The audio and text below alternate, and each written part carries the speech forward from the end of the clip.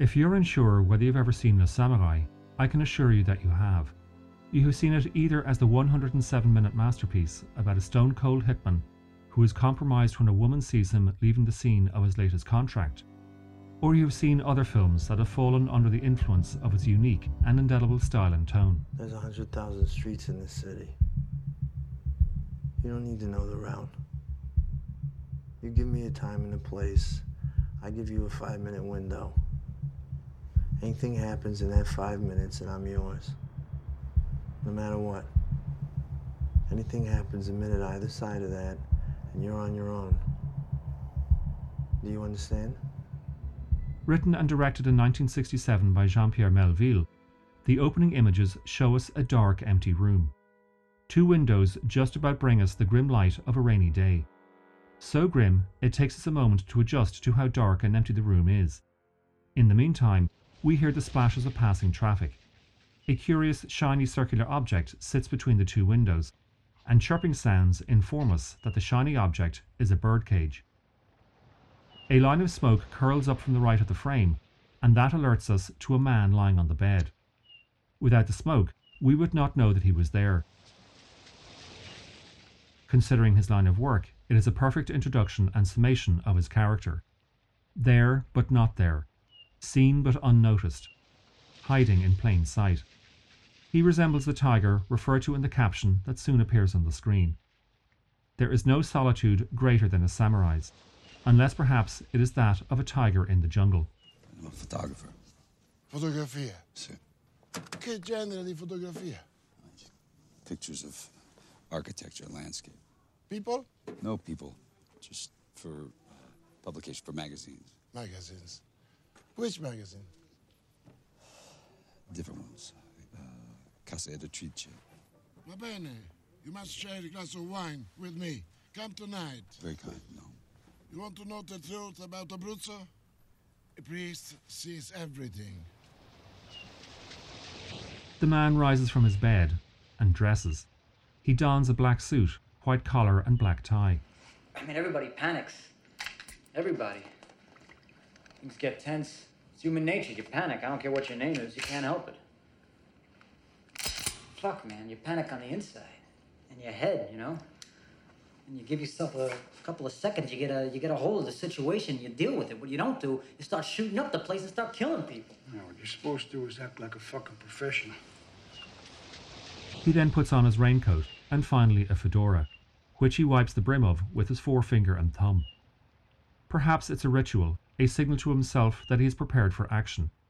Like a warrior checks his armory one final time before stepping out to battle. Or maybe not.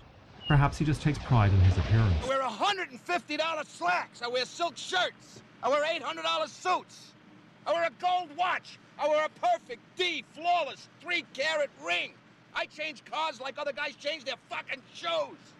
He slips out of his apartment onto the streets of Paris, and within seconds, he robs a car that he will use for his next contract.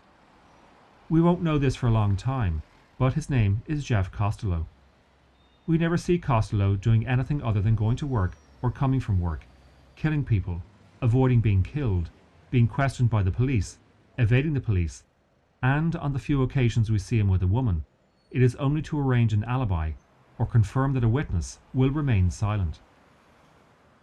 Clearly, Jeff Costello is a man with very few friendships and even fewer attachments. Guy told me one time, don't let yourself get attached to anything you are not willing to walk out on in 30 seconds flat if you feel the heat around a corner. Le Samurai is incredibly lean. Other films about assassins, hitmen, or sociopathic killers devote entire opening sequences to establish their routines, the hire, the hit, and the collection. Once that practice has been confirmed, it is repeated until it goes wrong, and the sudden rupture provides the film with its impetus. Melville doesn't waste time with any of that. The first hire is where the rupture happens. Everything after that has Costello trying to correct it. We're into plan B. Still breathing? Now we gotta make the best of it. Improvise, adapt to the environment. Darwin, shit happens, I Ching, whatever, man. We gotta roll with it. I Ching, what are you talking about, man? You threw a man out of a window.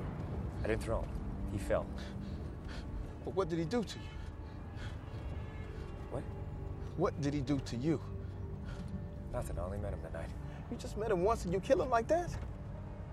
What, I should only kill people after I get to know them? Costello's background is never explained. Where he came from and how he came to be is never revealed, let alone discussed. He just is. Yet Melville did not conjure Le Samouraï out of thin air.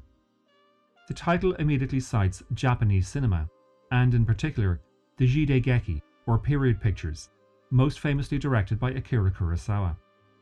However, it is more complicated than that. Firstly, Melville's film is not about 7 samurai, but 1.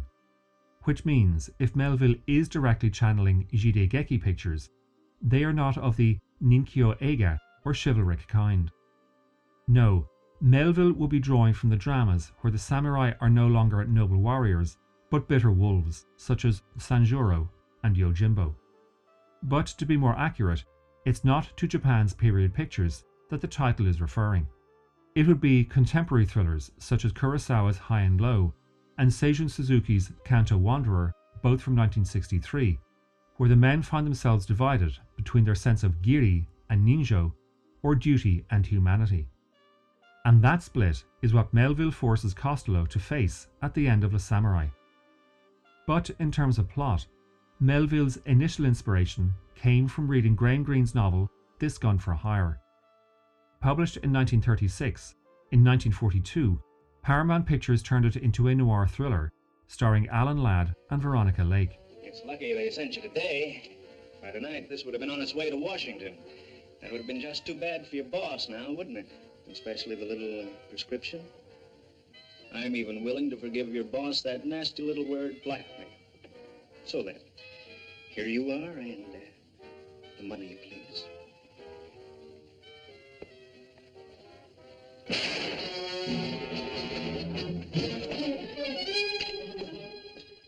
Alan Ladd is Philip Raven, an assassin who, double-crossed, turns on his employer. Something similar happens in Le Samouraï, but that is not the only similarity. Yes, both Costello and Raven are lone wolves, but neither of them are without moments of empathy. In This Gun for Hire, it comes when Raven feeds a stray cat that just materializes on the windowsill of his apartment. It's an obvious trick used by screenwriters Albert Maltz and W. R. Burnett to soften the edge on someone who the audience would otherwise have found hard to warm to. This Gun for Hire came quite early in the noir cycle, and so it does not benefit from the licorice cynicism that laced later editions such as John Huston's The Asphalt Jungle, Jules Dassin's Night in the City, Stanley Kubrick's The Killing, and Don Siegel's The Lineup. By comparison, Frank Tuttle's This Gun for Hire is cushioned by an optimistic romanticism. Although Le Samouraï is anything but optimistic, it most certainly inherited noir's visuals. In fact, Melville's regular director of photography, Henri Decaille, so carefully lit the interiors that it is sometimes hard to discern whether you are watching a black and white movie made in colour or a colour film shot in black and white. That conundrum is repeated in the film's soundtrack. François Dugobet's score segues from a title theme that is so far ahead of its time, it wouldn't feel out of place in a 1980s thriller.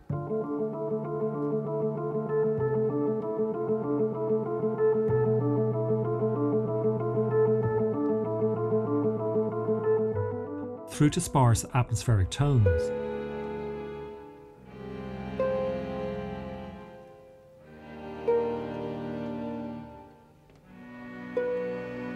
before finally being dominated by modern jazz.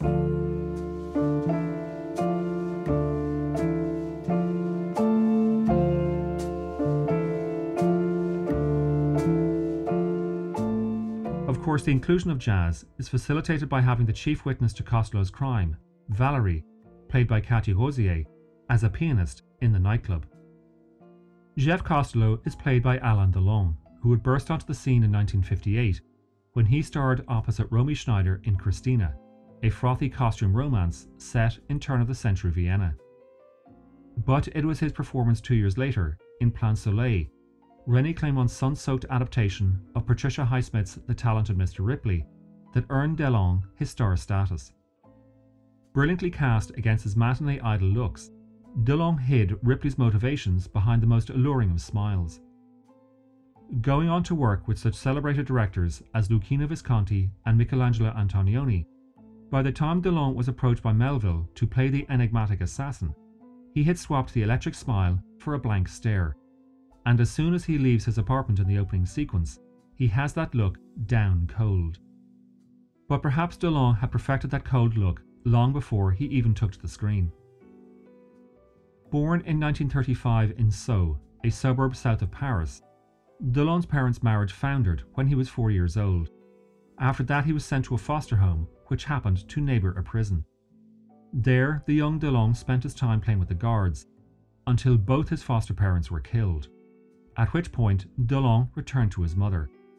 After that, he was moved through school after school, constantly getting into trouble with the authorities, and even as a star, he could never shake his ties to the criminal underworld. In 1968, he was placed under investigation in relation to the murder of his former bodyguard, Stephen Markovitz.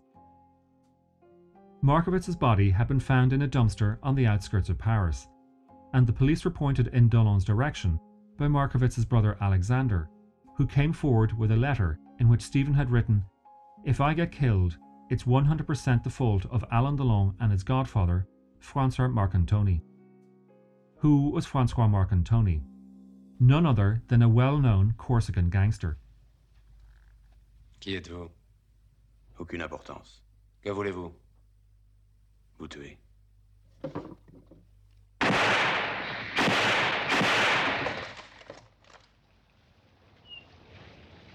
The brilliant thing about Delon's performance is that not once does he seek our sympathy. If anything, he seems indifferent to our gazing upon him. But that hardly explains the presence of the chirping bird he keeps in his apartment.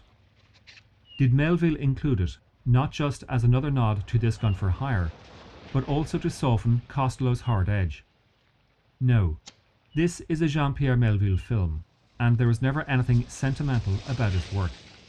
Nothing, absolutely nothing in this film is extraneous, so the bird is not just an affectation, or even an indication of Costello's character. In fact, later in the movie, the bird proves to be utterly indispensable to the plot. That sequence is a sure sign of a great filmmaker. You would think from that sound clip, the scene is just about the bird chirping. But if you were to watch the scene, with the sound turned down, you would think the scene is about something else entirely. In other words, Melville shows us one thing, but the sounds do not directly relate to what we see. So we are being presented with two distinct pieces of information at the same time. And it is only later that we're able to piece together their separate connotations.